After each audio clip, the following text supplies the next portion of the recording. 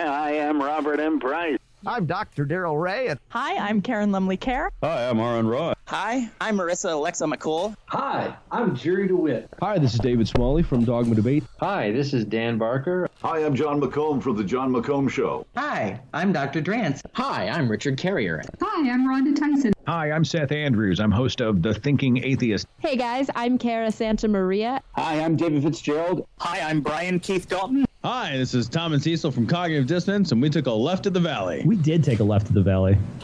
And a wrong turn in Albuquerque. And then the left of the valley goes right to a glory hole. It's like right to a glory hole.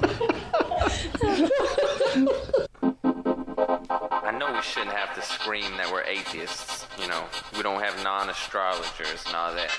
But with the religious people taking over the world, I mean, we can either speak up or be pushed into a corner. I'm proud to be an atheist, a skeptic, a non-believer, an infidel, a heathen. I call it how I see it. I say it's ignorance and you just call it faith and unsubstantiated claims. That's something to be ashamed. I'm an atheist. Coming at you from Suddenly Fall, BC, this is Left of the Valley. My name is Kevin, and when someone asks me if I'm seeing someone, I automatically think they're talking about a psychiatrist. Joining me as usual is a team that wonders, how would you know if a word is misspelled in the dictionary? Good question. That is a good. Google it. She ordered a chicken and an egg from Amazon. She'll let us know which one comes first. Nancy. Oh, okay. I believe they have proven that the egg comes first. And her teacher told her she'd be no good at poetry due to dyslexia, but she made 3 jugs in one vase, so fuck you, Mr. McPherson. Kirsten. that is a subtle joke. Ladies, welcome back. Good to be back.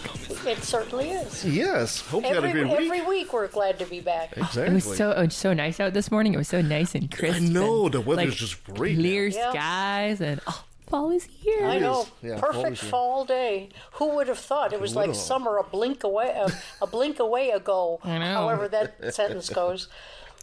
So today we'll be talking to the boys of the Free Thought Prophet. So that should be really fun. But first, let's do a bit of chit-chat. Actually, you know what? Before we even do that, let's do our mail time. Mail time. The mail's here. All right, so we got a message from our patron, Freethinker215, supports the Military Religious Freedom Foundation. Hey gang, good episode, the ladies take over, which I was violently beaten into submission. Well, it seems like you're fine now. I like the opening sketch, particularly Nancy's concern for the luxury piano over Kevin's injury. Oh, I'm glad he picked up on that one. Kirsten did a great job hosting.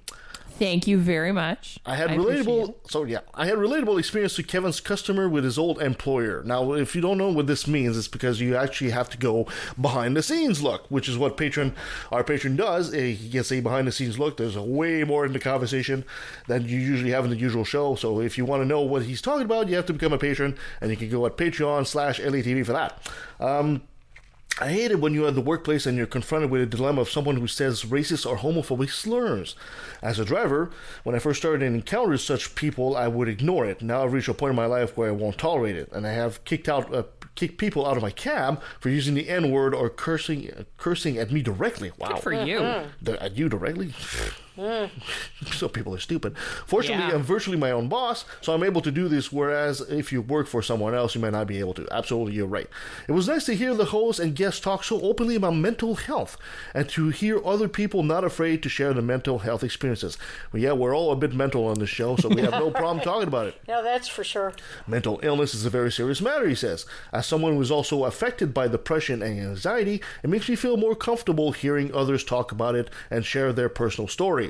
Yet it's still too taboo of a subject for many to discuss openly. If you want to look into our archives, Free Thinker there, 215, we have a great little show that we did with John McComb, who is the host, one of the hosts of the John McComb Show right here at CKNW 980. He was very also open about his bouts with depression, and he actually even got a prize. He got a radio prize for his honesty of opening like that. So we actually interviewed him. Maybe we should bring him back one day. Yeah, I mean, I think in a way, it's we're doing a public service. I don't mean that in an elite kind of a way, but we're able to do that because we are public figures and we're kind of out there on a lot of different topics. But, we know that if we broach that, it makes it easier for people who have, for one reason or another, not been able to be as open. I mean, it doesn't mean that someone is going to listen to it and say, oh boy, now I can tell everybody I'm bipolar. It just means that now you can feel a little more comfortable and maybe be open, to different kinds of therapies or options. That's exactly his point. His point is, like he says, people talk openly about arthritis, cancer, and organ transplant, but not about mental illness. Exactly. Personally, the subject is very dear to my heart, specifically the normalization of treatment. Well, because therapy is a good thing. Counseling is a good thing. Talking about your mental health, it's good for your mental health. Yes. I think many won't who don't understand the illness are reluctant to get treatment. Then there are many who would like to get the help but can't afford it. I agree with the host guest's comment that overcoming mental health stigma has been a long way, but still has a long way to go. How parents treat their children's mental health is particularly important. Yes. Yes, it is. I'm sure many of us would be better off if our parents had taken a more proactive method when they raised us. God, yes, that's for sure. Which is why I was delighted to hear that the Amy's are doing such a fine job with the methods they are employing with their kids. It's not a topic that comes up often, but the Atheist podcast I listen to, so I'm glad you dedicated so much time as you did towards it. Phil Albertelli of the Week in Doubt and Nathan Dickey of the Leap of Doubt podcast are also very open about mental health and share personal experiences on their shows. Well, maybe we should do a show in chorus with them as well. For sure. I dislike the current state of the behavioral health management program in the system in the U.S. The people who need the most help are the ones who can least afford it, particularly the homeless and the veterans. Behavioral health insurance is priced differently than regular health insurance, and medication is virtually unaffordable without insurance. Psychologists and counselors at public health clinics are overwhelmed with patients' loads and can't provide better quality care to each individual person. I'm also a proponent of suicide awareness, branching off on mental health. I had a close friend end life on their term. I want to sincerely thank the host and guests for your honesty and humility in discussing these matters. We need people like yourselves to help others overcome the idea that it should in any way be shameful or inappropriate to talk about it. Howie Mandel once says, we treat our dental health, but we don't even treat our mental health. I like that analogy. Preventative dental care prevents cavities. If people apply the same attention they do to their teeth, to their psychological well-being, they'd have far fewer mental health cavities. I also liked the deep dive on self-esteem and learned a lot about specific issues that women face due to society's acceptance of toxic masculinity. Another reason the episode Clam Bakes beat a sausage fest, although the duct tape came off a few times. And most excellent comic book guy Simpson clip as well. Well, thank you so much, Thinker 215. Yeah, and I think on that note, beautiful letter. Yes. It is. On that note, with mental health, is just, it's important to remember that whatever you are experiencing and whatever you're feeling, even if somebody has in your mind experienced something far worse, that doesn't make yours any less valid. That's quite true. That's quite true. And there's nothing wrong with doing a simple checkup. Exactly. Because frankly, let's face it. I don't like to use this word, but let's say for example you have a mental illness. How would you really know, right? How would I know? I don't like to use the word crazy, but if I was, let's say, crazy, how would I know?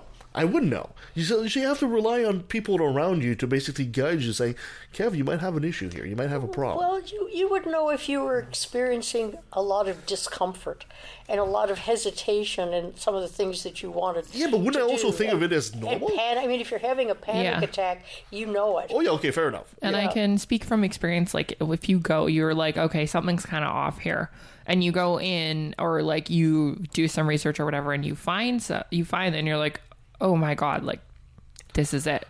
You get like a diagnosis or whatever.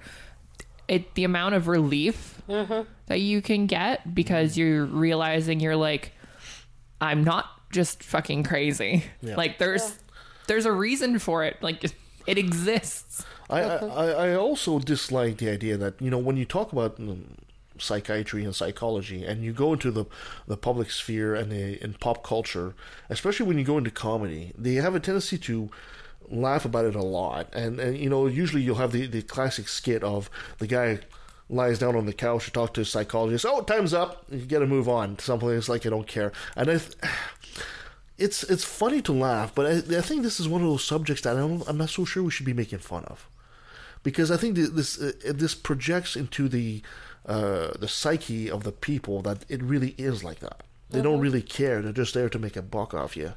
They don't really care about helping your issues, and I think that really does kind of a disservice. Sometimes finding a good therapist can be hard. It is hard. Especially one that fits with you and that is like affordable or even free, and like that you actually click with. Because if you're not clicking with somebody, it can be hard to open up, no matter how good they are. Like, I imagine it can be really hard to open up to them. And this is where and it is, sometimes it's hard to know what a good therapist really is. What attributes do they have? Even though you may not get along the first time, you still don't know whether that person in time may have the insights to be able to be helpful to you. So that's another, and how many people are going to go to like 6 people before they find one that they like? That's another barrier. And of course, on top of that, being atheists, we also have to be leery about those therapists, quote-unquote therapists, that will try to push Jesus back on you, right? So this is where I guess our old friend Dr. Del Rey would come in and chime in and say, you need to go to the Secular Therapy Project, and they have a list of therapists that actually do the science and do the work in a secular way and not trying to push Jesus back on you. Well, that's an interesting question, because if you decide to go to a psychologist and you don't know what their background is and you don't know what methods they employ, and you go in and very sincerely ask, do you have a Christian perspective to your therapy? Because I'm an atheist.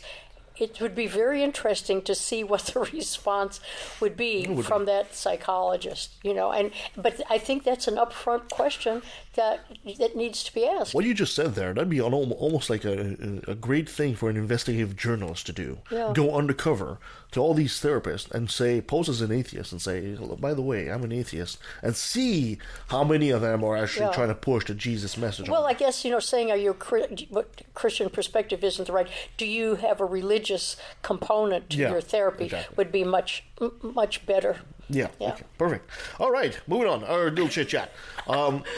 There's an article that came out of Business Insider. There's a list of 37 richest and happiest countries in the world. And of course, Canada made the list. Of course. We made the list. We came in at number 8. Woohoo! Woohoo, indeed. That's pretty damn good. Yeah. Who was number 1? Yes. Norway. Was it Sweden? Sweden. Norway was. Oh, it was Norway. I remember you sharing that, and I'm like, oh fuck, what was it? And of course, this is done on the Prosperity Index, and it has 100 variables from the think tank Legulum, the Legulum Institute. It works on, of course, the strength of the economy, the natural environment, the per capita GDP, etc., etc., etc. And of course, for our American friends down south, you guys came in at number 17. So, sorry guys, Canada is still a better country at this point. I want to talk quickly about some of the events that happened this week in the news. Our Prime Minister was a bit under fire because they found a picture of him 20 years ago where he's basically at a Arabian Nights themed party, and he's dressed as Aladdin, and he donned brownface. What do you guys think about this? For me, this is a tempest in a teapot. This is a non-issue.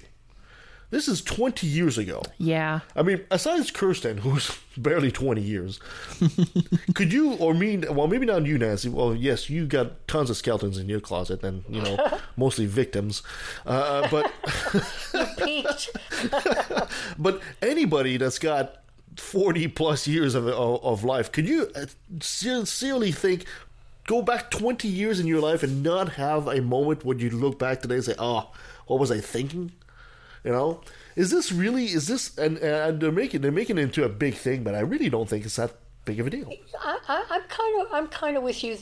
In a way, what is my mind just went blank again. What is the name of the Minnesota senator that was drummed out because 20 years ago he had the photograph? Al Franken. Al Franken.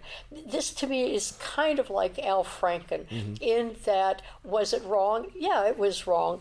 But in terms of context, in terms of culture, in terms of how the person lived their life before and after, it's not such a big deal. If you take people who lived in the South, who were prejudiced, who were had their thumb on the scale in terms of elections and in terms of Jim Crow and things like this, and it was a part of their pattern, I'd look at that person a lot differently. So I think you're right. It has to be done. You have to look at that person in context. Absolutely. I was having a lot of fights on social media about something like that, and people were coming at me saying, "Why do you always bash the conservatives and saying they're supporting the white supremacists when the Justin Trudeau is obviously a racist?" I said, well, no.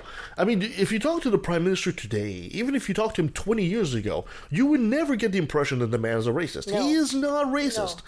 But if you're talking to his opponent, Andrew Scheer, he is a white supremacist today. See, that's the difference. That's the difference. He said some stupid things 20 years ago, too, but he still thinks this way today. Yeah. He didn't even change that mentality. Justin made a mistake, but you know what? I probably would have made that same mistake 20 years ago. Yeah, and I think one thing to look at is not only what they did 20 years ago, if it was just a one-off thing or if it's repetitive, and how are they looking at it now and what is their response to this coming out? Exactly. Are they meh, not a big deal? Or are they yeah, I did that and I don't agree with that now? How are they handling it? I think speaks a lot to how they have come, because everybody makes mistakes, everybody grows from them and learns. Yeah, I really don't think this. Of course, this is an election year, so they're going to try to take advantage of this as much as possible to try to turn the tables on Justin. I don't think the Canadian public is really falling for it. I haven't detected any real uproar. If you're conservative, they're up in arms over that. Yeah. Yeah, they're completely ignoring the white supremacist thing, but they're up in arms over that. At the same time, they're the same ones that say we shouldn't invite any Muslims in the country. The irony is thick. Yeah, if any of our listeners have a view on this, please write us a letter and let us know what you think. Yeah, I think this is a fascinating topic and worthy of a lot of discussion. So however you fall, on opinions on this, we sure would like to hear from you. And of course, did you guys see yesterday there was a huge worldwide climate change protest or strike? I drove right by it in Abbotsford. Did you now? I certainly did, and I gave them a wave. There was a protest in Abbotsford? It was in front of City Hall. Really? Oh, wow. There were a bunch of kids. It was about 3 o'clock in the afternoon, and there were a ton of kids and signs, and everybody was smiling, and it was a joyous occasion for them. And of course, the bigger one here in the country was the one in Montreal. And it was actually led by this little Swedish 16-year-old Greta Thunberg. She was actually in Montreal leading the whole thing, and she's a powerhouse, that kid. And it was estimated there was over 500,000 people in Montreal for that strike. I believe it. Did you hear her speech? Yes. Oh my God. I heard the speech, well, not the one in Montreal, but I heard her speech at the UN. Yeah, I think that's the one. This apparently represented about 25 to 27% of the population of Montreal. So you're thinking a quarter of the city came out for this, which is pretty cool.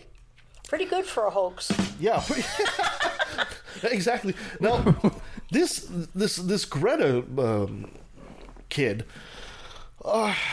Okay, I love the speech she did at the UN, and let's try to pull out this speech. Oh. My message is that we'll be watching you.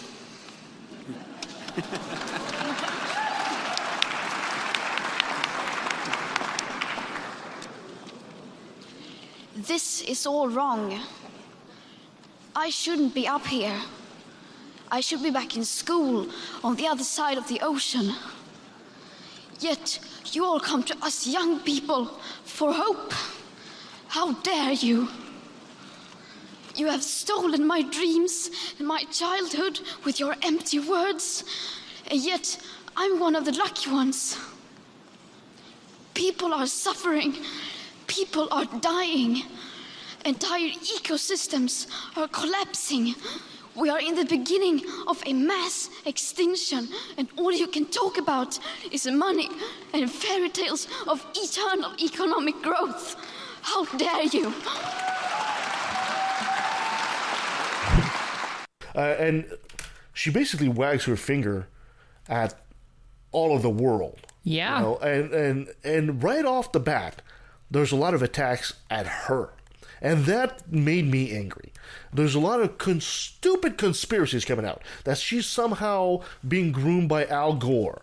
And somehow there's Big Green, whatever that means, Big Green funneling money to push an agenda. What kind of agenda is it? Clean the planet? What kind of agenda is that? Oh my God, that's horrible. It is. I know. God, guess what would happen if we just actually cleaned up our mess and made a better place for us to live? Oh my God, the humanity. Actually, the humanity. Yeah. Exactly. But the thing is, it also shows these ridiculous attacks. They prove one thing. They prove that they cannot argue with the message. They had to attack the messenger. Yeah. And they have to attack a 16-year-old girl. This is how desperate they are at this point. When you have to attack a 16-year-old girl because you can't attack on what she's saying, because she's right. Yeah, when she says, you know, you talk about empty words and eternal economic growth, and all you care about is money. She's actually right. She's absolutely right on the whole thing, and you can't help but say, yeah. God damn it, you know?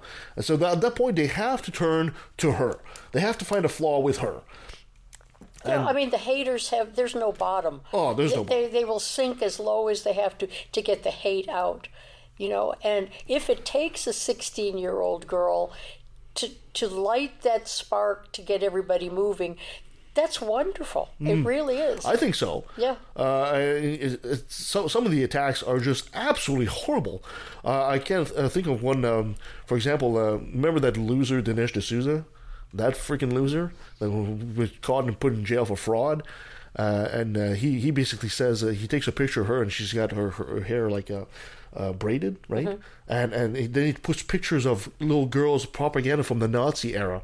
We had little girls with their hair braided like that, saying, the left are taking the cues from the Nazis. It's like, are you fucking kidding me? My God, what a moron. But like I said, they have to attack her because they cannot attack her message. Yeah. I think people of goodwill, and there are still a lot of us, people of goodwill know what's going on, and they still support her because they understand what the big picture is and how important it is. We'll have to keep it. I mean, these are the same kind of people that would attack somebody like Malala Yousafzai, you know, and say, she should have just shut her mouth instead of getting shot in the face. You know, it's like, you're attacking a little girl, man. Well, you know, when the Parkland shooting happened, and that's another one, and the students came out, there was a lot of hate directed toward them as well, you know, that they were acting as a front for, you know, some, you know, terrible liberal organization or whatever it was, and they persisted. And they have a lot of people like Greta and the kids from Parkland. They are so brave. Yes. As young as they are, to be able to stand up to all of that and say, we're doing this anyway. I've been saying this on the show. And the parents have to be extremely supportive to help them through this. I've been saying this on the show for over 5 years now that we've been doing this. The next generation is the one that's going to save us. It's not going to be the boomers. It's certainly not going to be the boomers. Unfortunately, to my great fear, it's not going to be Generation X either. It's not mine. Well, it's going to be the millennials and younger. Okay, a little bit mine. Because they have skin in the game. Mm-hmm. You know, they're realizing some people like Greta is like, you know what? You guys are playing with the planet and you don't care because you got to check out before it happens. But we're not. Exactly. We're left with the mess that we have to clean up your fucking mess. Yeah, like I have to deal with this shit. That's right. And basically, she also said in her speech, right? She said, you know, if you guys fail us on this, we will never forgive you. And rightfully so. Mm-hmm. Rightfully so, because for too long now, we've been putting the next quarterly profit over the health of the entire planet. And now I know the conspiracy theorists and all the climate deniers are coming out in force and yelling at me right now. But for Christ's sake, guys, just look around. When was it like 40% of all insects have disappeared now? Same thing with the animals. We've lost like 60% of them now at this point. Don't tell me this is the sun. Don't tell me this is a natural occurrence. It's not. This is happening way too fast and way too strong for it to be just another phase of the planet.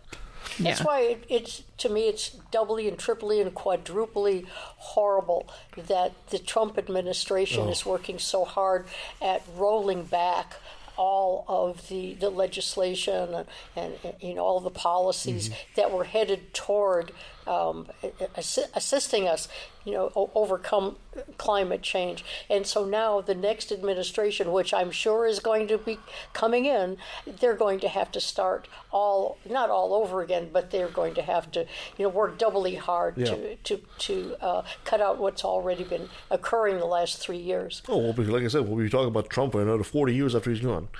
Anyway. I don't think so. We'll feel the repercussions of him anyway. Yeah.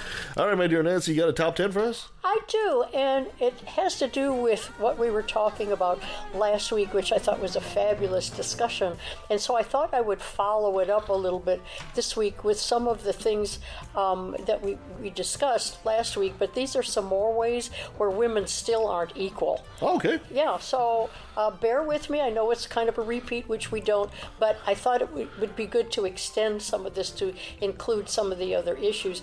This is a top 10, but this is not in any order because everybody has their own issue that they think is important. So this is just the list, and we'll take it from there. Number one that I found really interesting, but true when you think about it, is that women pay more for common household items than men do. The pink tax. They do. Women pay more for their shampoo. They pay more for their deodorant. Okay. If women, it used to be when you went to a department store and you purchased a skirt or a dress, women pay more for alterations than men do. Really? Even though the alterations are similar, women end up paying more for the alterations. Well, I never understood why women will pay, let's say razors, for example. Razors. Razors is a good example. The women razors, they're nice, they're cute, they're pink. But I mean, really? Do you really need that? Why don't you just take one of the regular Gillette guys' razors and works perfectly fine some women for what you're doing? Not everybody buys a little pinky thing. Well, I sure hope not. Yeah. No, but apparently there's enough market for it to happen, because if women were actually going to say, well, I'm just going to buy a regular razor just like a quote-unquote guy razor. Yeah. I mean, I just started getting guys' razors basically until I found my nice one with the swivel head, which having one hand really helps. Is it possible also that, doing a bit of devil's advocate here, you say, for example, like things like shampoo. Whenever I walk into the store and I buy shampoo, I buy like the cheapest freaking bottle I can find. Yeah. Nothing fancy. But if you're going in there and you're trying to find fragrance of springtime with extra vitamin bubbly and stuff like that. Marketing. It's all marketing. But if you're going for that, then of course you're going to pay more. Yeah. Yeah, and some women feel that enhances, the conditioning of their hair and so forth, and so the marketers take advantage of it and charge more. It's like, I never understood why people use conditioner. Do you use conditioner? Yeah. I never use conditioner. Why? No. Well, it depends on the texture of your hair. Because my hair is so soft afterwards, and it smells like honey. Yeah. Well, maybe that's it, right? My hair is very soft too, but it doesn't smell like honey. But I've never had the need for a conditioner. Maybe if you get long hair, I guess maybe that's more of an issue. I don't tend to condition my roots. I tend to only condition like the ends kind of my hair, not the actual roots themselves. Okay, so moving along before we turn into a glamour show, which isn't a bad thing. We might do that. We do it all the time. It's part of the charm. Women make less money than their male counterparts, and Black and Hispanic women, the pay gap is even worse. And we know that women, Canada and the U.S. are about the same. They make about 85% of what their male counterparts make, and Black and Hispanic women have to work about 19 months to make what white men do in a year. I think I want to push back a little bit on that too. Sure. I'm not saying you're absolutely right, but I think for the average person, they have a hard time understanding that because they think of, okay, let's say you're a cashier at Canadian Tire. Mm-hmm. Whether you're male or female, you're going to make the same amount. In some, it's when you get into the bigger professions. Yes, you're it is. CEO of something, or you're a high-paid lawyer or something. I think that's where it happens. In some cases, used to be that women school teachers made less than men school teachers. Oh, really? Sure, because they felt that women school teachers were married and dedicated, so they didn't need as much money as the men did, even though their educational background was exactly the same. They would give the men supposedly more responsibilities to justify that. But it's not every profession, but you're right. As a young man, it took me a while to understand that because I couldn't, because I was doing like the retail work job and the simple little job like that, and I thought, I would ask my female colleagues, well, you're making like, of course, minimum wage, right? Mm-hmm. And of course they were making the same thing. So I was saying, well, what are they talking about? So once you climb that ladder, go into different professions. When you get into the corporate ladder. No, I know. When I was teaching school as a speech pathologist, I wasn't a classroom teacher, but it was pretty much the same thing. Then when I went into sales, it was equality because I was on commission, and the men and I, we all made exactly the same. So I think when you're on commission and you're in sales and things like that, you do make the same. If it turns out that you're not, get away from that company immediately. I would agree. But that is one of the professions where I think there is true equality, depending on the other, where the territories that you have and so forth. Yeah. But the chances of you being equal is great. I'm going to combine several of these on this list. Women are underrepresented in government, in the executive suite, in the news media, and in the tech sector. Yeah. And all of those, it's trying. The STEM is trying to help women in science and technology, trying to get women into those. But I think there's still some resistance. Yeah. Women can be smart and they can be powerful and they can be damn amazing while doing it. It's also one of the things what I kind of like, although I'm not a huge fan of our Prime Minister, I kind of like some of the things he did, which is one of them, of course, was as soon as he got into power, half his cabinet were women all of a sudden. And when they asked him at the time, said, why did you make half your cabinet women when he was elected in 2015? He said, because it's 2015. And that was his answer. That was a perfect answer. Yeah. It's absolutely true. Yeah. And there's no need for to be mostly male in power in this day and age. No. Because it gives you a different perspective on things, absolutely. too. Yeah. In the U.S., 50% of the women are 50% of the U.S. population are women, and only 25% of the Senate and 23% of the House is comprised of women. But that's changing. Yes, I think that's changing. But it used to be women having children and not being able to devote their time. But now that babies can come in to the house and there's more daycare available, it's going to be. And a the lot working easier. mom is being a lot more accepted rather than like. You're a mom, you have a baby, and you're working? Yeah. I was it an article? I think it was a Swedish Parliament or something like that. One of the MPs in the Swedish Parliament, she's giving a speech and she's breastfeeding at the same time. Yeah, she's giving a speech.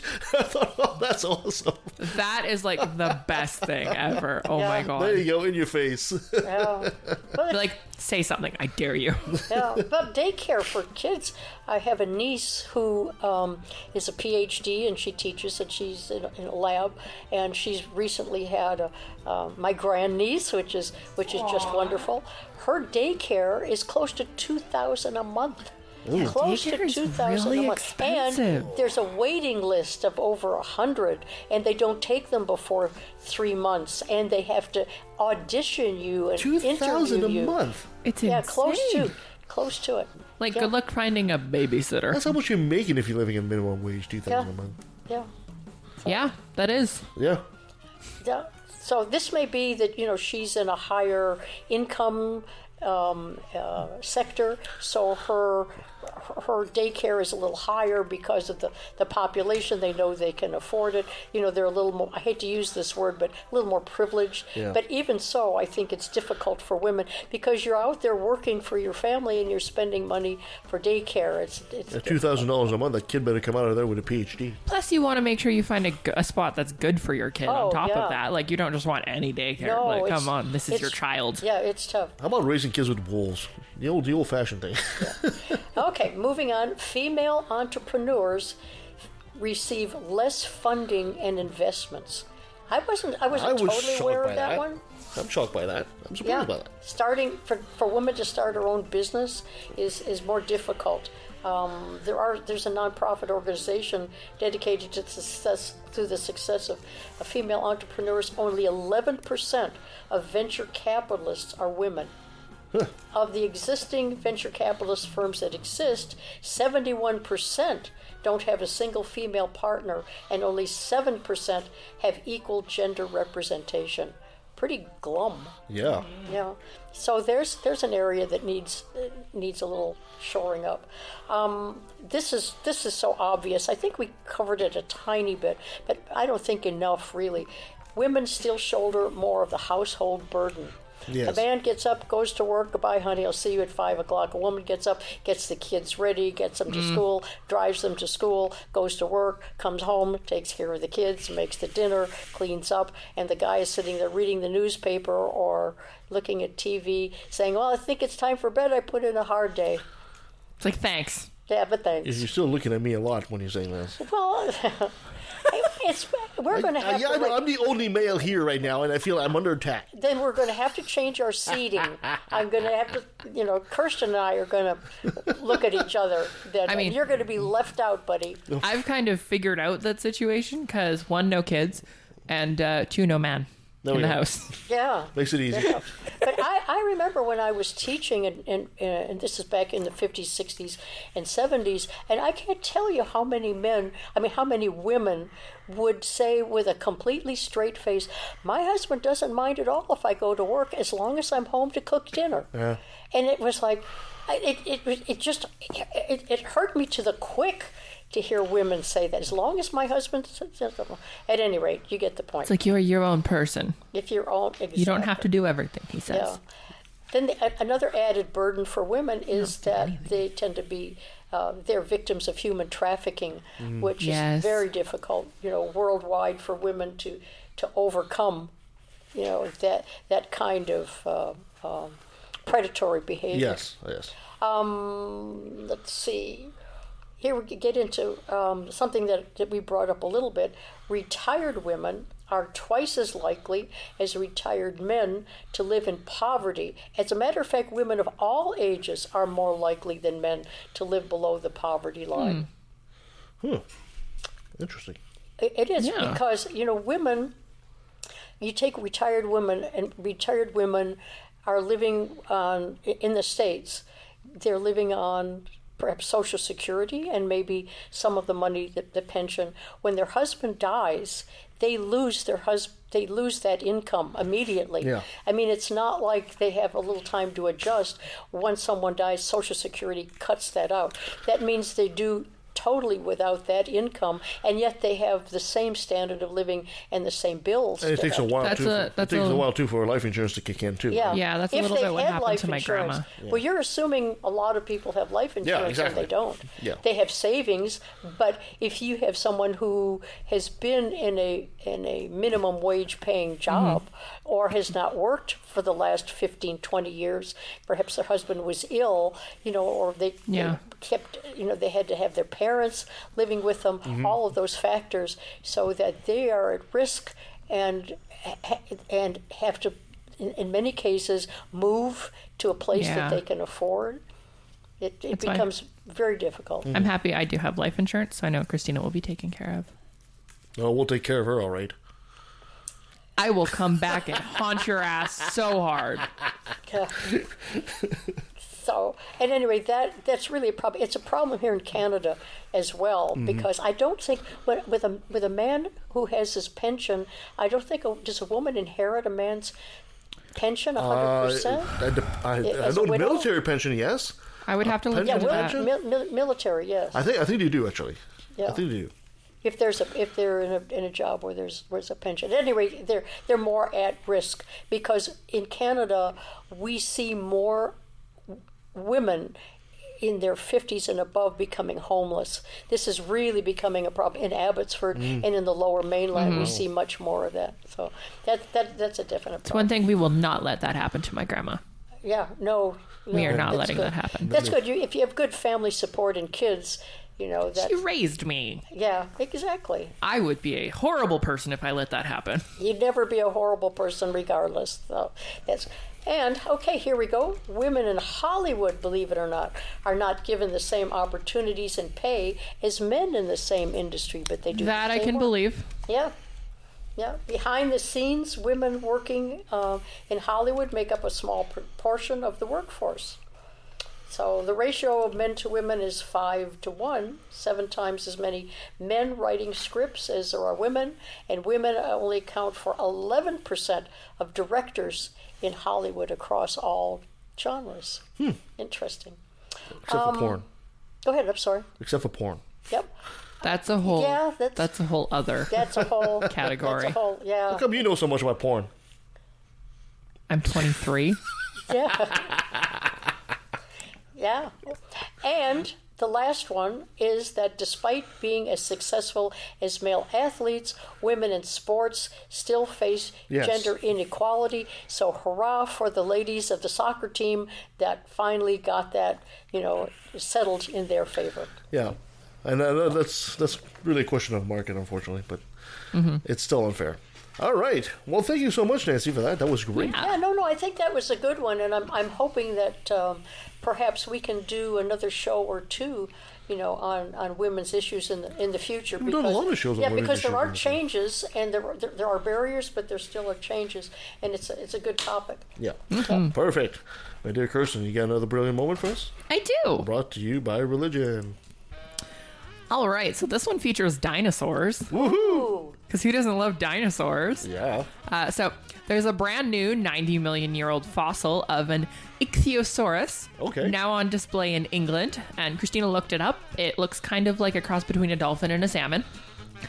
But the real story is that it could have been on display nearly 170 years ago, if not for religion. Oh, what? So, cider brandy maker Julian Temperley says the fossil was a family secret. It had been hidden in his family's garden since he was a child. The kids always uncovered it for fun, but it remained buried. They didn't realize how big of a deal it was. It was only a few years ago, after seeing a TV show with David Attenborough digging up a similar fossil, that Temperley realized he had something even better. He paid to have the relic cleaned by a professional fossil collector, and it's now hanging on the wall of his building. It's also the new logo for his 20-year-old cider brandy. But why was it buried for so long? Temperley says that his ancestors discovered the fossil around 1850, but they buried it out of fear that it could throw a wrench into the literal interpretation of the Book of Genesis. Of course. Because this was before Charles Darwin published On the Origin of Species. But thank goodness they buried it rather than tossing it out with the garbage. At least it didn't break it or destroy it, right? Yeah, you get that point, yeah. So you have to remember that fossils weren't really explained until Darwin came along. Up until then, if you believed in fossils, you were denying the Bible, saying God created day one, and so on. Although, also back then, they used to think that a lot of these fossils were dragons. Yes. Yeah, so... I mean, you had these big dinosaur bones and big teeth. Of course, it was an easy thing to think it was dragons. And dragons are in the Bible, so it was an easy thing to say. Oh, goodness gracious. Well, at least the guy saved the fossil. I know. I'm really happy that they didn't destroy it, because fossils. But then you think, how many were? Yes. So many of them were. But it didn't stop the fact that evolution still is a thing. Exactly. One of the biggest tragedy of that is... World War II. There were some magnificent fossils in Germany. Why are you looking at me when you say fossils in Germany? Oh, the tables have turned. So, Kirsten, there were some magnificent fossils in Germany. Why are you looking at Kirsten when you talk about fossils? She's too young to be a fossil. and unfortunately, during the bombing, some of these fossils were lost, and some of them were extremely rare fossils as well. Especially there was a fossil of one dinosaur called a Spinosaurus, which had these really, really big spines. It was actually, the animal was actually bigger than a T-Rex. And that's all they pretty much had, and it took decades before they found some more of that. So yeah. It's probably one of the biggest crimes in my book anyway. The biggest crimes against humanity is when you destroy a museum like that, and you lose, like when the pillage of the museum in Baghdad after they invaded, after the U.S. invaded. Same here. I had actual tears coming down. I was like, I can't believe this. It's like precious things just lost to history because of stupid. Anyway, on that positive note, have we ever done a show on dinosaurs? No, but we could do a top 10 on dinosaurs. We came close. Who were we talking to when we talked about? You said one of our guests was a dinosaur? No. I know we've covered. We did talk to Rachel Nano Brown, who is an archaeologist, a paleontologist. Yeah, and then oh gosh, that was years ago. Yeah, we had another guest on that was talking about. I can't. But we've come close, but we haven't covered it as a specific topic. Yeah. So anyway, we'll get it done at some point. All right. So stay with us, and we'll be right back with the guys from the nonprofit. So stay with us.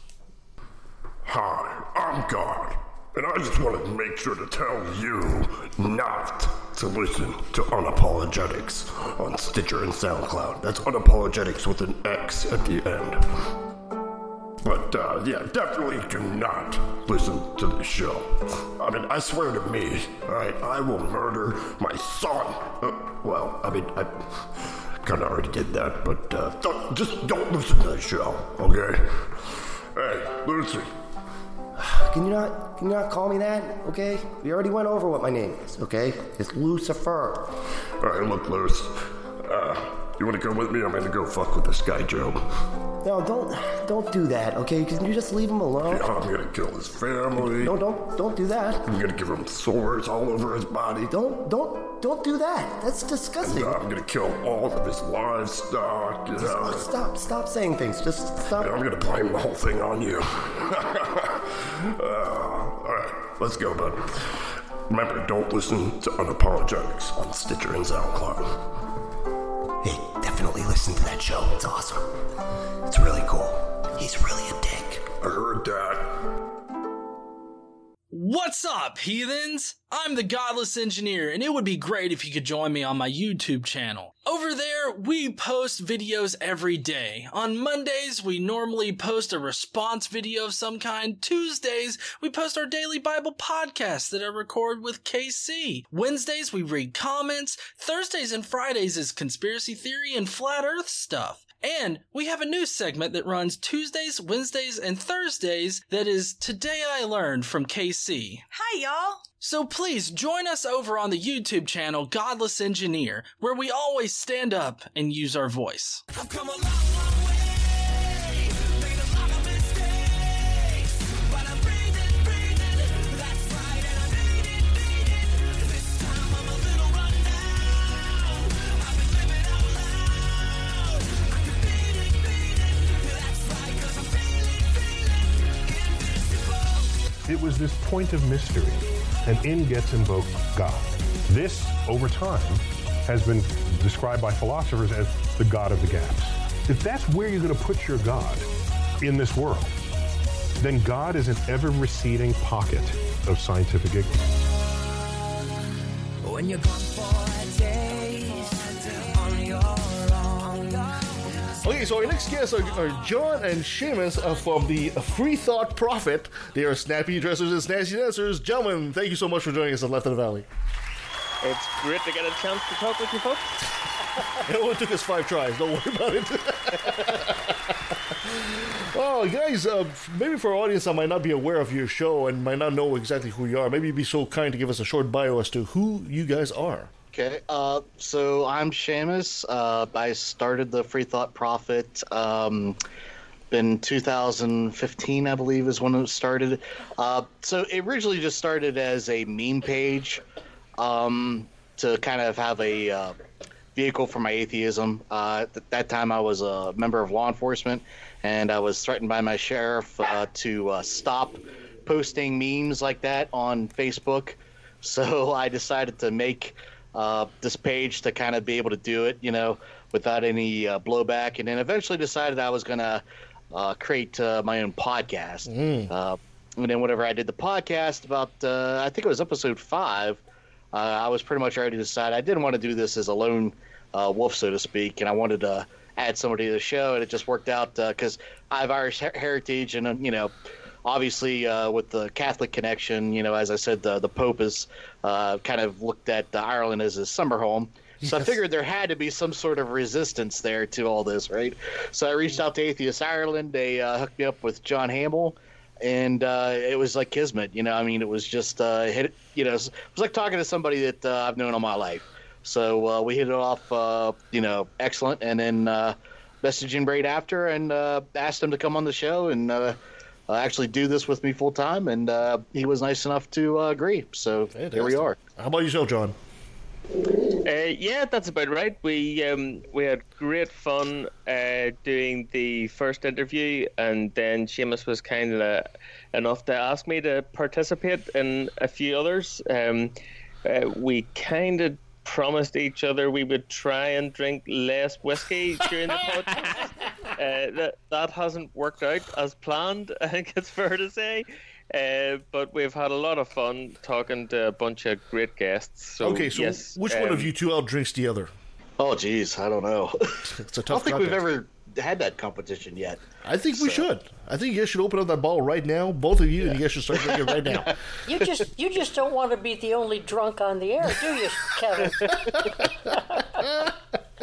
Well, although he did promise that whenever I come to Ireland that he was going to pay the bar tab, so I think I think he keeps delaying it because he's going to have to cash in his 401k or something. That's right. No, Guinness is on me, and we have a national stereotype to live up to, Seamus. So we'll put plenty of cash behind the bar. All right, so I got to ask, as you guys are two Irish gentlemen and a fine connoisseur of poisonous alcohol, what do you guys think about Canadian whiskey? Oof. I've in my day job, I have a customer in Canada, so I've been to Toronto and Quebec City and Montreal quite a few times. I enjoy Canadian beer a lot. If I'm honest, I'm not sure I've ever had Canadian whiskey. Really? Yeah, because we're trying to have this thing with Tom and Cecil of cognitive dissonance, and they really hate Canadian whiskey, and we're trying to be good ambassadors here. So maybe we can go get the Irish on our side. I'm thinking, isn't Crown Royal Canadian? Yes, it is. Yes, it is. Yeah, sorry, I'm not a fan. Sorry, it's not. There is a Canadian. It's like a blended whiskey I had actually whenever I did Hard Time Being Married. At her wedding, it was the whiskey used, and for mixing and stuff. And I remember drinking some of it and think it was good, but I apologize, I can't remember the name of it. He's got the Canadian thing right. He's already apologizing. Yeah, that's right. Yeah. So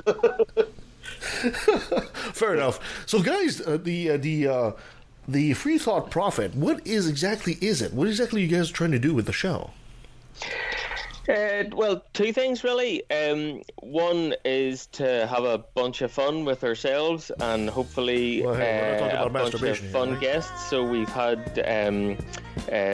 Lawrence Krauss and Sean Carroll, Michael Shermer, a kind of list of people who we were just really keen to talk to, and that was a lot of fun.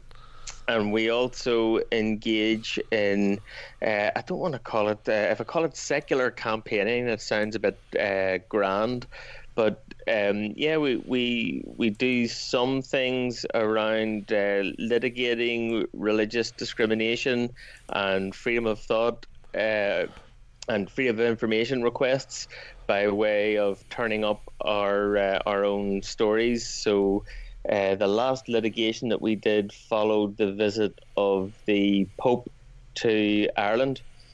So when the Pope came to Ireland, our National Transport Authority gave free transport for anyone going to the Papal Mass.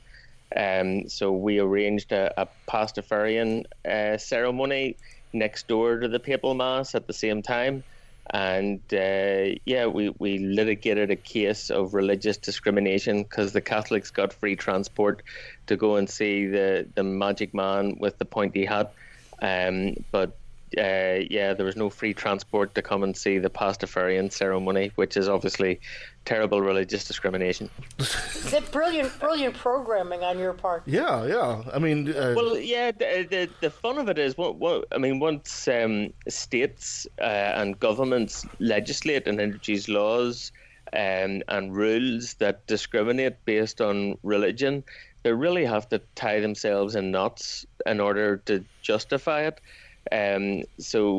We've litigated several of those cases, and we don't have lots of money to hire lawyers, so it's all self-litigated, and we always lose the case. But the reasons why just become absurd.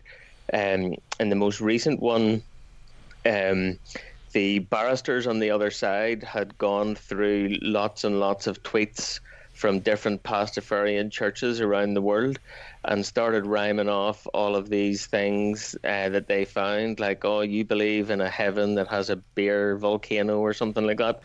And I was saying, no, that's not me. That's some other Pastafarian guy. I don't believe that. And eventually they found a tweet when I had stood beside the Christmas tree in my house with the flying spaghetti monster on top of the Christmas tree, and I was wearing a colander in my head. And that's the only thing that they had to link me to the kind of traditional Pastafarian stuff. And that's what it said in the legal judgment. The decision said, no, Mr. Hamill cannot be the victim of religious discrimination because he sometimes wears a colander at home. And it's just absolutely bizarre, like it is the legal situation now in Ireland. If you want to take a case of religious discrimination, the first thing that the judge is going to want to know is, what kind of hats have you been wearing at home? Because if you've been wearing an unapproved hat, then you're in big trouble. So these are the kind of completely ridiculous things that people have to come up with. Do you think that's maybe why they don't take us serious as atheists, because we don't have a funny hat? If atheists all start wearing a funny hat, maybe they take us seriously? Well, of course, the Pope has a very funny hat, and this is what I explained during the case, but my hat is entirely sober and correct. And I'll take grave offence if anyone wants to criticise the aesthetic qualities of my clerical millinery. So the colander, this is a very important question for Pastafarians, obviously. Is it plastic or metal? It's a metal colander. Yes! Well, he is pure. I should say it was a metal colander. So what we did after this case... because a colander is now officially in Irish law unapproved headwear, what I did was I filled in the holes. So then I took another case and went back to the court and said, well, it's not a colander anymore. It's the same physical utensil, but it is now imperforate. It contains no holes, therefore it is not a colander. Mm-hmm. And off we went arguing again about what's a religion and what's not a religion. So do you think that those Pastafarians that are wearing plastic colanders are basically causing blasphemy? Heathens and heretics. Absolutely, all of them. Schismatics. Bloody splinters they are, bloody splinters. Exactly, the Judean People's Front. Well, I was having this argument on Facebook with a guy. He says, no, it's got to be plastic. I said, you can't have plastic because back then, during the days of piracy and all that, they didn't have plastic colanders. So it has to be metal. Yeah, you have to stick with tradition. So are you keeping up with the things that the Satanic Temple is doing here in the States at all? Yes, indeed. So Lucian is been on our podcast several times. He's an incredibly impressive guy. Yeah. Isn't he, though? Yeah, very well spoken. Extremely urbane and erudite. Hugely impressive what the Satanic Temple does. We finally, in our little corner of the world, have a group that calls itself Friends of the Satanic Temple, which is the group that forms before they can actually become a chapter. So within the next year or so, it's possible that up here close to Vancouver, we will have an actual Satanic Temple chapter, which will be very interesting, since I think there's only one other in Canada. I don't think there's two. Toronto, I think there may be two. There may be two others, one in Ottawa and one in Nova Scotia. But Ottawa, I think, is the one. I thought it was Toronto. Excellent. Yeah. Yeah, Nancy's already great. sacrificing chickens and stuff like that. So. She's practicing. I remember I got the children's book for my kids, and they absolutely loved it. They thought it was great fun. Yes. Although, in fairness, it comes with a couple of badges that they can pin on. And my wife drew the line at having the kids walking around town with satanic badges. I found the whiskey I was referring to. It's Canadian Club. Oh yes, that's a classic. Yeah, that's usually a mixer. Yeah, it's usually a mixer whiskey. Yep, that's exactly what it was. So. Yes, you guys, since one of you is in Ireland and the other one is in the U.S., I'm sure your show can't help but do a lot of. You guys probably talk about a lot of the differences between the two countries. Now, Ireland has always had the reputation of being pretty hardcore religious, but the U.S. is like one step away from becoming a theocracy half the time. So, if between the two of you, which country do you think is actually more religious at this point? It depends upon what you look at it. I mean, I'd say in a lot of things that have been passed, thanks to the help John did with Atheist Ireland, and got rid of the blasphemy laws. They were ahead of the game on the same-sex marriage, abortion laws. They're moving ahead, and we're stepping backwards. Yeah. Although I'll let John explain about the issues with his constitution, though. So we've. I think at the last census we were 78% Roman Catholic. Which is actually a reasonably substantial drop. So we do have a very large majority Catholic population and a constitution which was very heavily inspired, if not written, by the Archbishop in Ireland at the time, a guy called Archbishop McQuaid. So we had an almost total ban on abortion in the Constitution and a big bunch of other provisions which were explicitly Catholic. So we've had a number of referenda over recent years to start taking these things out. So the first one was gay marriage. That was passed by referendum, I think, 4 years ago. And then 2 years ago, I think, we took the abortion ban out. So yes, we're essentially de-Catholicizing our constitution year upon year here in Ireland. And as I've often said to Seamus, just as we're getting rid of all of the Catholicism out of Ireland, it seems like the US is adding most of it into their Supreme Court. Yeah, that's for the other thing is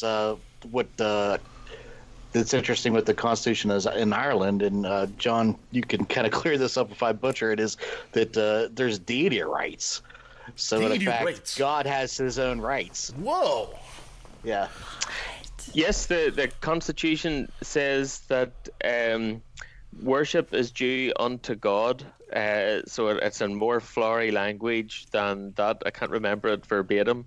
But if you look at the plain meaning of what our Constitution says about religion, it explicitly says that God is entitled to be worshipped, which, if you think about it, as Seamus says, that doesn't give any rights to Irish citizens. That speaks to God's right and entitlement to be worshipped. Now, the 2,000-year-old Mediterranean carpenter has yet to turn up in the Irish Supreme Court to seek these rights, but the rights are there for him anyway. It's pretty amazing. God is entitled. He's so entitled. He must be a millennial. Excuse me. Sorry, dear. I find it fascinating because we often do the comparison between our Canadian Constitution, which does have an appeal to a deity, and the American Constitution, which is completely secular. Yet our country is much more secular than the United States. Kind of funny how that works. And the funny thing is, the biggest proponents of religion in our country are not the Catholics. They're obviously the Protestants, the Anglophones, the Anglicans, the Evangelicals, and all that. Because as far as I was raised Catholic, I was Roman Catholic as well, and you know, frankly, most people don't really give too much thought about it back east anyway. But here, as soon as I move to the west, it's way more prevalent. Do you mind if I ask you a question about that? Of course. So in Ireland, one of our big difficulties at the minute is that the vast majority of our education system is paid for by the state but controlled by the church. Mm-hmm. And the example that's always quoted here in Ireland when there's a debate about this on the TV talk shows is Quebec. I think in Quebec, historically, a lot of the education system was controlled by the Catholic Church. That's correct. But somehow Quebec managed to reform that. Is that accurate? At least no, it's accurate. It's all stated in Ireland that Quebec should be a model for us in terms of how we reform our education system. There is still some remnants of the religion in the education system. For example, when I was in high school, we're talking about early 90s here, you still had a choice between, you could take a religious course, it was one of your credentials, you take a religious course or another one that was called morality. So the secular students would go for morality, but the vast majority of the students would still take Catholicism, not Catholicism. What's the word I'm looking for? Religion 101? Catechism, right? Catechism, that's it, yes. Yeah, so it's still there, but Quebec has an interesting history with the church. If you're a student of history, you understand that Quebec, for the longest part, the church was always on the side of whoever had power, as it always does. And in the history of the founding of the province, a priest or a bishop would take a bunch of settlers and go into the middle of the woods somewhere and say, okay, well, this is going to be the community of Saint something. This is why all the towns in Quebec are all named after saints. And then he would go head back into town, and then you'd have to settle the place and create a city. And so there's always some animosity in the public's consciousness about the church. The love of the God and all that is fine, but at the same time, they don't really trust the church, I don't think, the vast majority of the public. And now Quebec, of course, has gone 180 on that sense now that they've actually become the one province on the continent, including in the United States, where actually, by law, secularism is actually enforced now. It's kind of controversial. It was something very recent that happened where even the state employees cannot wear religious symbolism of any kind. They can wear it outside of work hours. They can put back their yakimas or their hijab or their cross of Star of David or whatever it is they want. But during work hours, they cannot wear that. And it's a lot of people have been writing about this. And a lot of atheists have been actually against that. I think it's a step in the right direction. But anyway, that's a whole other ball game. Hope it answers your question a bit. It does indeed, yes, and it definitely sounds like a model that we should be trying to follow, but we've a lot of work left to do in Ireland yet. And just while we were talking there, I'm embarrassed I didn't know the language off the top of my head, but if anyone's interested, it's Article 44 of the Irish Constitution, and it says, "The state acknowledges that the homage of public worship is due unto Almighty God. It shall hold his name in reverence and shall respect and honour him." That's interesting. There you go. God's rights in the Constitution. Yeah. Here in Canada, like I said, in our Constitution, there is a preamble that appeals to the divine. But in 1987, the Supreme Court ruled that Canada would rule as a secular country. So the Supreme Court interfered and basically said, and this is when, Nancy, you'll remember this, is when every shop was closed on Sunday, but then they started opening on Sundays, was after that ruling in 1987, I believe it was. So that's when, everything became more secular, and the Supreme Court basically said Canada's going to rule as a secular nation, not as a religious one. So I guess it nullifies that preamble to God, I guess, although they never actually took it out of the Constitution itself. Yeah. Interesting. I love these kind of comparisons between our countries. Mm-hmm. And then, of course, you have the states, which, they have the kind of like the perfect constitution in a sense, and yet, they're almost a theocracy now. Yeah, big time. What do you do about that? Well, you can't. Seamus, what do you do about that, man? You just got to keep plugging away, man. I mean, I don't know what to do. Ever since Trump's been in power, you have Mike Pence, and he's not even. I don't know if you guys have watched the Netflix special, The Family. If you guys, I want to watch it. Yeah. I haven't watched it yet, though. Oh, it's fantastic. Because this stuff's been going on forever. But I mean, you consider that, and then you consider that even whenever they mentioned this idea of this evangelical kind of shadow, I don't want to say shadow government, but shadow play kind of going on within government, right? Mm-hmm. That whenever they point to Pence, they're like, well, he's an ally. He has his own stuff going on. It's like, wow, you're talking about some super evangelicals, and they're like, yeah, he might be a little bit more extreme than us, Yeesh. So we're taking some serious steps back over here. It's crazy. Yeah. Wow. I get so many questions about that kind of stuff. Do you feel that sometimes one of the weaknesses the Americans have, not being able to resist something like that from the evangelicals, is the fact they seem to have, they're born with a natural distrust of their own government? I mean, it's in your history, obviously, and a lot of countries are basically going to turn around and say, well, why don't you trust your government? The government is the people, is it not? But the Americans, right off the bat, they seem to not trust the government, whoever is in power. It doesn't matter who's in power. Do you think that maybe that distrust kind of hinders Americans from being able to step up to the plate and say, no, we don't want our government to do this?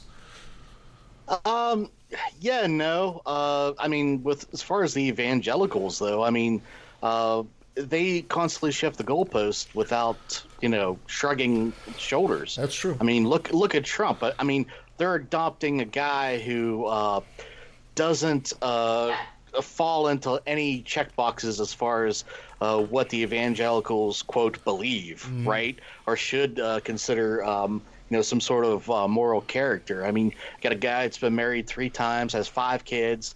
And some of those were out of I think one was out of wedlock, if I'm not mistaken, and then he cheated on every wife. I mean, you could go down the list with all the so-called sins of Donald Trump. But then even the idea of going against government should be also against the code. I mean, didn't Jesus kind of hint that whatever Caesar says, you're supposed to listen to your government? Right on to Caesar. I don't know whether it's more of a distrust of government or the overpowering desire to change the government into a theocracy, and they're willing to accept Trump or anyone. They'll just turn a blind eye to anybody who is corrupt in order to achieve that goal. And that's exactly, Seamus, what you were saying is that the goalposts at this point are on wheels, and it makes it a lot easier. I'm just saying, this is just my hypothesis. It's only worth that much. I'm just saying that the inherent distrust that the average American has towards their own government fosters apathy. And by fostering apathy, they don't participate in democracy. They don't participate in democracy. It creates that void that the evangelicals are exploiting. That's just what I'm trying to point to come to. I'm just saying, if governments were actually more proactive and more involved in their own politics, maybe the evangelicals wouldn't have the power they have now.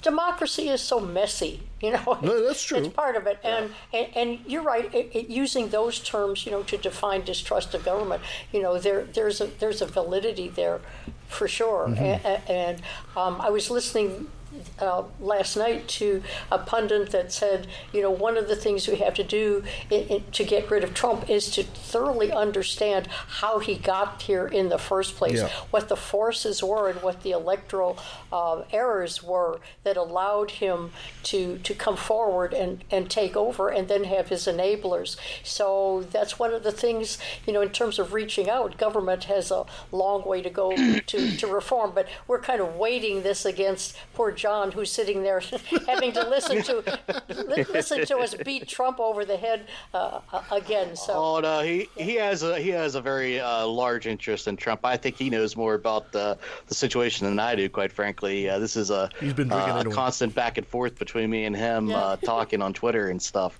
So he probably knows more about the situation than I even do. Well, that's what's interesting. It was a happy coincidence that just as House of Cards finished, CNN got better than House of Cards. So I started following it for that reason. In fairness, now Seamus has been right more than me. So was it a year ago, Seamus? We kind of had a friendly bet on whether Trump would see out his term, and I didn't think he would make it, and you did. So it looks like you're doing better than me. Well, hold on, that bet's still on whiskey is yet to come here, though. So. That bet is still going, right? I mean, now they're talking about impeaching him, right? So well, John, that's what's really funny, because up here in Canada, you'd think that this was like the 51st state, because people in Canada are totally in on what's going on every minute of the day. You can talk to a Canadian who understands what's going on in the U.S. more than the average American. Than the average American. Exactly. Well, maybe I'll ask that question to John. John, it's obvious here that up here in Canada, we are influenced a lot by what goes on in the States, and the evangelicals have also a tendency to import American tactics even into our own politics. I was reading an article, for example, that one of the quote-unquote prophets is now saying that one of our politicians is actually the reincarnation of Jehu, which is an ancient king who seized power after leading a bloody revolt after the evil Queen Jezebel. You know, the same way they said Donald Trump was probably a reincarnation of the next King David.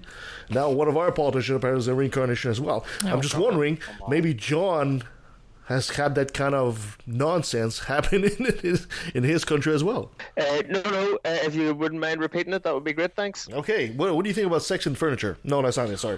Oh my God, Kevin. No, I was just saying that, in the States, for example, a lot of the evangelical quote-unquote prophets will say something like Donald Trump is a new version of King David.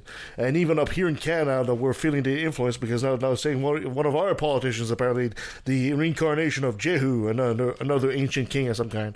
I'm just wondering if Ireland has faced that kind of nonsense as well.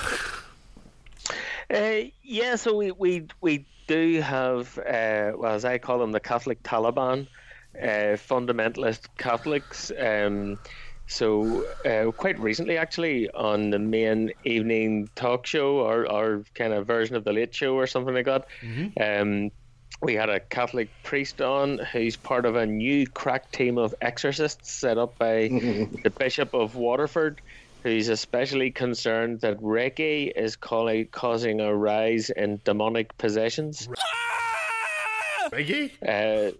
Reiki is causing a rise in demonic possession in Ireland, apparently. I thought it was country music. So, some of that stuff's bizarre. The other that made me wonder was you folks are possibly familiar with the whole idea of indulgences and getting early time off purgatory. So there was an event not too long ago when the Pope opened a holy door in the Vatican and offered an indulgence for anyone who would go to the Vatican and walk through the holy door. Really? Essentially, this gives you time off purgatory.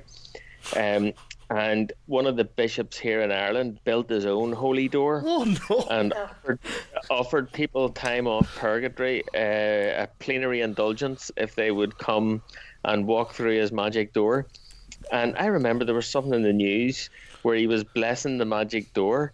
I thought this is just crazy. Like, even if you believe this dude has built a magic door, why is he throwing magic water on it? Like, is it not magic enough? But somehow the act of throwing magic water on the magic door was on, the main evening news, and it's bizarre. Yeah, and I always wondered, like, with these situations, what's the math involved? I mean, if you walk through the door, how much water do you need? Yeah, and does it take a year off? Is it one-time use only? Yeah, and like, what if you didn't like your grandma or your aunt? What if you're really pissed at them? You're like, fuck them, I want to give them more time. Do I walk back through and add time to it? I mean, what's the formula here? Well, this is all very funny, but the Jehovah's Witnesses are lining up for that door. In all seriousness, I once had a conversation with a Roman Catholic theologian, in which I had this discussion about purgatory and indulgences. And this is an intelligent man, and I was saying, look, you can't possibly believe this gibberish. And he was telling me, no. The church has reformed the teaching on plenary indulgences and purgatory. And the new teaching is that the church no longer gives indulgences that are measured in days. And the reason for that is once they realize that, the solar system is heliocentric and a day is a function of how fast the Earth spins, and then they realized if they give indulgences that are measured in days, that implies purgatory is on a planet that spins at the same speed as there Earth. We go. So this is an otherwise intelligent man explaining this to me proudly as a modernization of the teaching about purgatory, that they no longer measure indulgences in days, because obviously it would be silly if purgatory was on a planet that spun at the same speed as Earth. But the rest of it is entirely sensible. Well, maybe the Mormons have something. They want to go to Kolob, right? On the planet Kolob. Yeah, so maybe Kolob's got the same kind of orbit. I detect a really good marketing idea here. If the Catholic Church would sell the magic, you could buy, like IKEA, you buy the magic door and you can put it up in your home. And then an accessory is that you could buy holy water. So the kit would come with all the things to make your Call door. Peter Popoff. Plus the holy water. Plus the holy water, which of course you have to buy on a regular basis because that's the way con men work. Yeah. But I think we could get into that really easily, don't you? Because who wouldn't want to have their own? Because sometimes it's too difficult to get out. You can have a sprinkler on your door. Yeah. Sometimes it's too difficult to get out and go to church. You could be blessed by reverse osmosis. Exactly. I think that'd be great. I really think we're missing a huge market at this point. Before it disappears entirely, I think we ought to get some wood and start building. Was it last week? There was an article in the paper that there was a bishop in Russia decided to buy plane to sprinkle holy water by plane because people are too drunk in Russia. So that was fantastic. Oh, yeah. Oh, my God. That's not the first time people have tried that by plane either. No, but I mean, so if you've been sprinkled by holy water to be less drunk, but if you only get like 3 drops of water, does that mean you don't want less, 3 drinks less? Oh no, the more, if we're going to sell holy water on this, the more the better. Yeah. Yeah. Okay. Yeah. We could do a water park. As that priest was flying over the town throwing the holy water out, if he wasn't playing Ride of the Valkyries out the window, he was missing a trick. 5 points for that. Oh, John, I think I've found a kindred spirit here. Yes, we have. Oh, man. What does he say? Something about, what I love that smell. That smell in the morning of transubstantiation. It smells like victory. I love the smell of transubstantiation in the morning. That was the other conversation we had, wasn't it, John? With I know he was your former clergy talking about the wafers. Yes, Father Joe, Joe, nice guy. Yeah, with the certain, like, if I guess he made a claim, which we're both kind of skeptical on, that he would go after service to pick up the pieces of the wafers if somebody didn't eat them, because you wouldn't want Jesus's body to go to waste as a sin or something. Yeah, of course. So he would eat them. So he would eat them up. He was commenting on the secularization of Ireland and that kids making the communion weren't used to be, because every time he has a First Communion group coming in, when they all leave the church, he notices that lots of the kids have gone back to their seat and spat out the wafer. So he, rather than leave the body of Christ sitting on the ground, he has to go around and eat it all. Dude told us, I don't know. It's crazy. How many wafers do you eat before you've eaten one whole Jesus? Yeah, and don't they have to leave out the naughty bits? I mean, is that kind of gay? I mean, I'm just saying. I eat Jesus' cock today. Yeah, I mean, come on. Oh, this conversation is not going in the direction I was planning. Premium points for blasphemy today. Oh, gentlemen. All right. Yeah, there was a miracle. I ate a wafer and suddenly I felt something in my mouth. Oh, it's a pube. It's a miracle.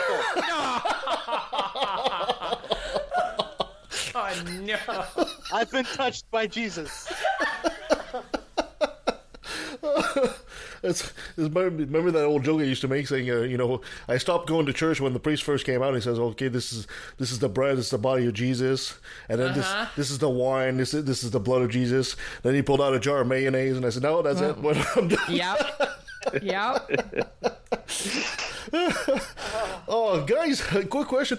On your show, if you could bring on a guest, or maybe you had a favorite guest, or you could bring on anybody you want to, who would you like to bring? Oh, my. Favorite guest is a good one. I have to mention the late, great Richard Sipe, because he has sadly left us. But anyone who's familiar with the movie Spotlight, he was Richard Sipe was the church's own expert on sexual abuse, who treated a lot of the priests. So he was a heroic whistleblower on that front, and he was absolutely fantastic fun when we had him on. Fantastic fun. Man, the episode with Michael Shermer was really good. I mean, it's just a good episode, and he was a great guest.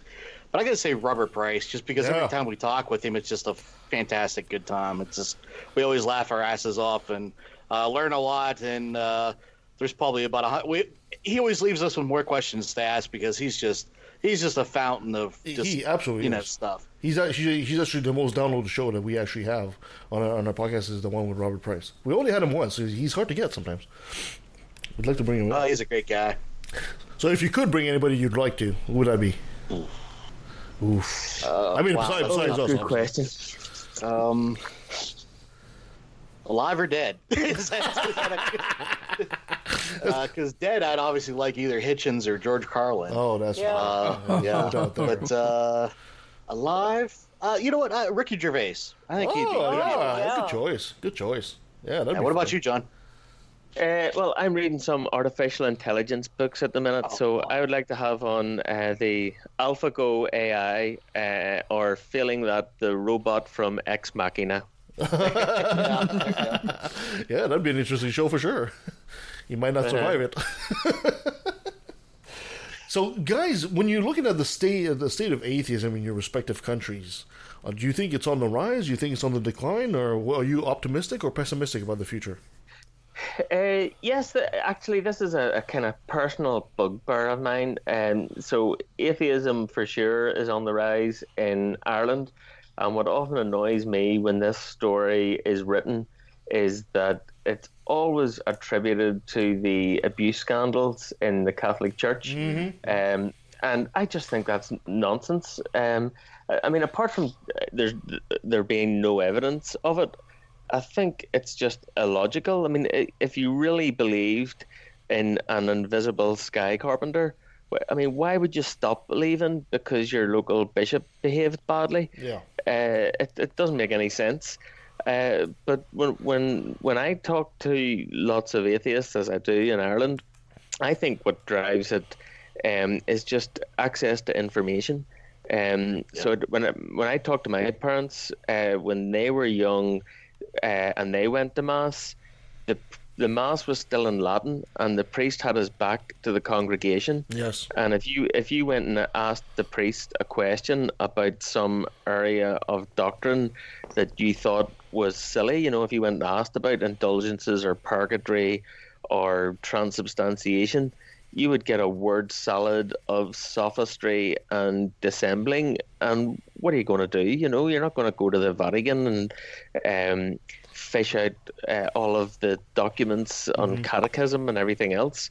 But now everyone has the internet in their pocket. So, when the bishop goes on the TV to explain that Reiki is causing demonic possession, people can readily discover that that's bollocks.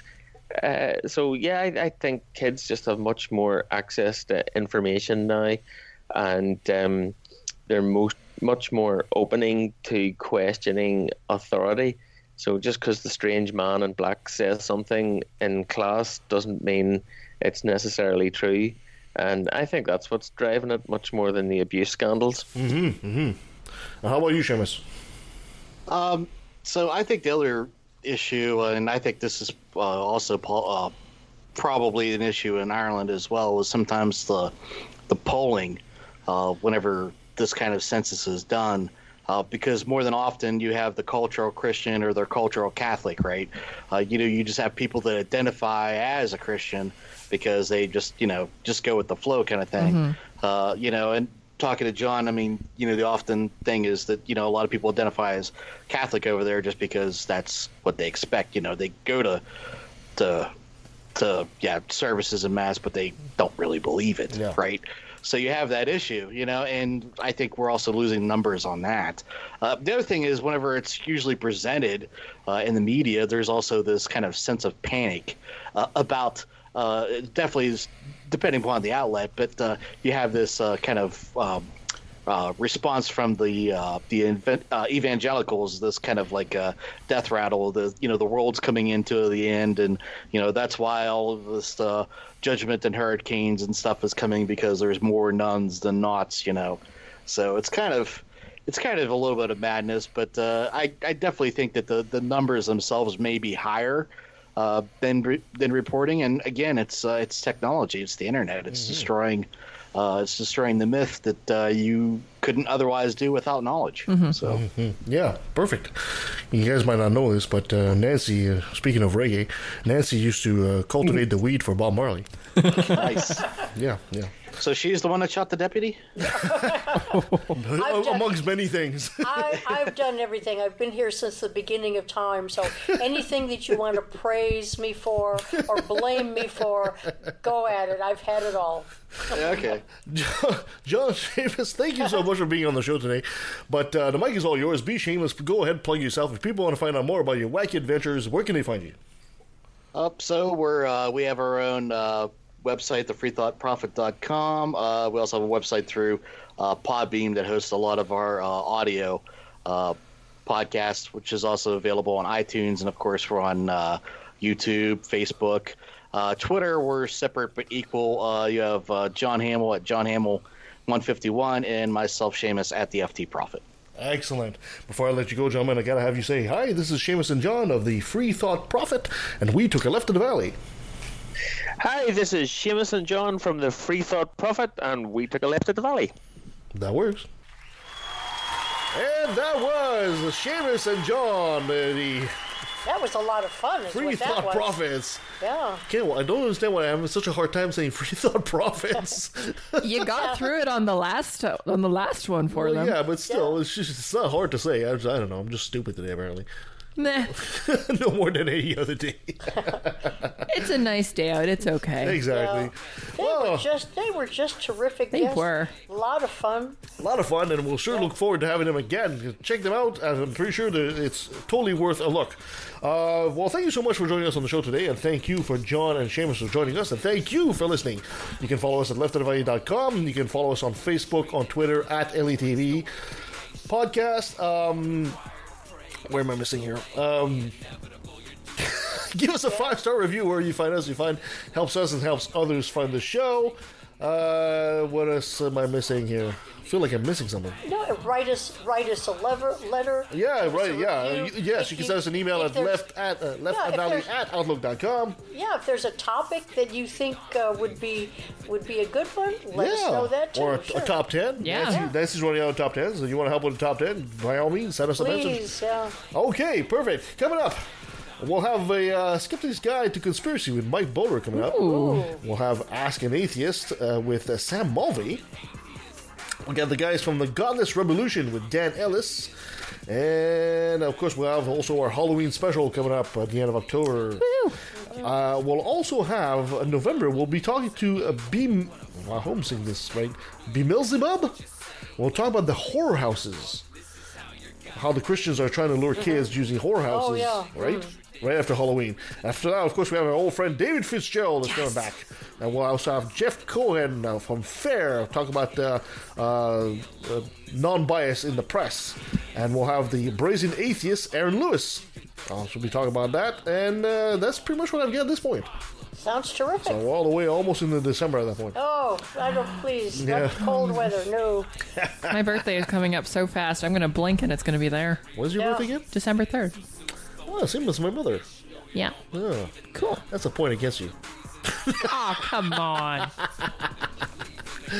All right. Moving on from that, you guys should go and read Shadow War. I just picked up my copy and I can't wait to get into it. I'm sure we'll be talking about that when David Fitzgerald comes back on the show as well. Well, if I'm here, then yes, because I probably won't be able to shut up about it. Thank you so much, ladies. Until next time.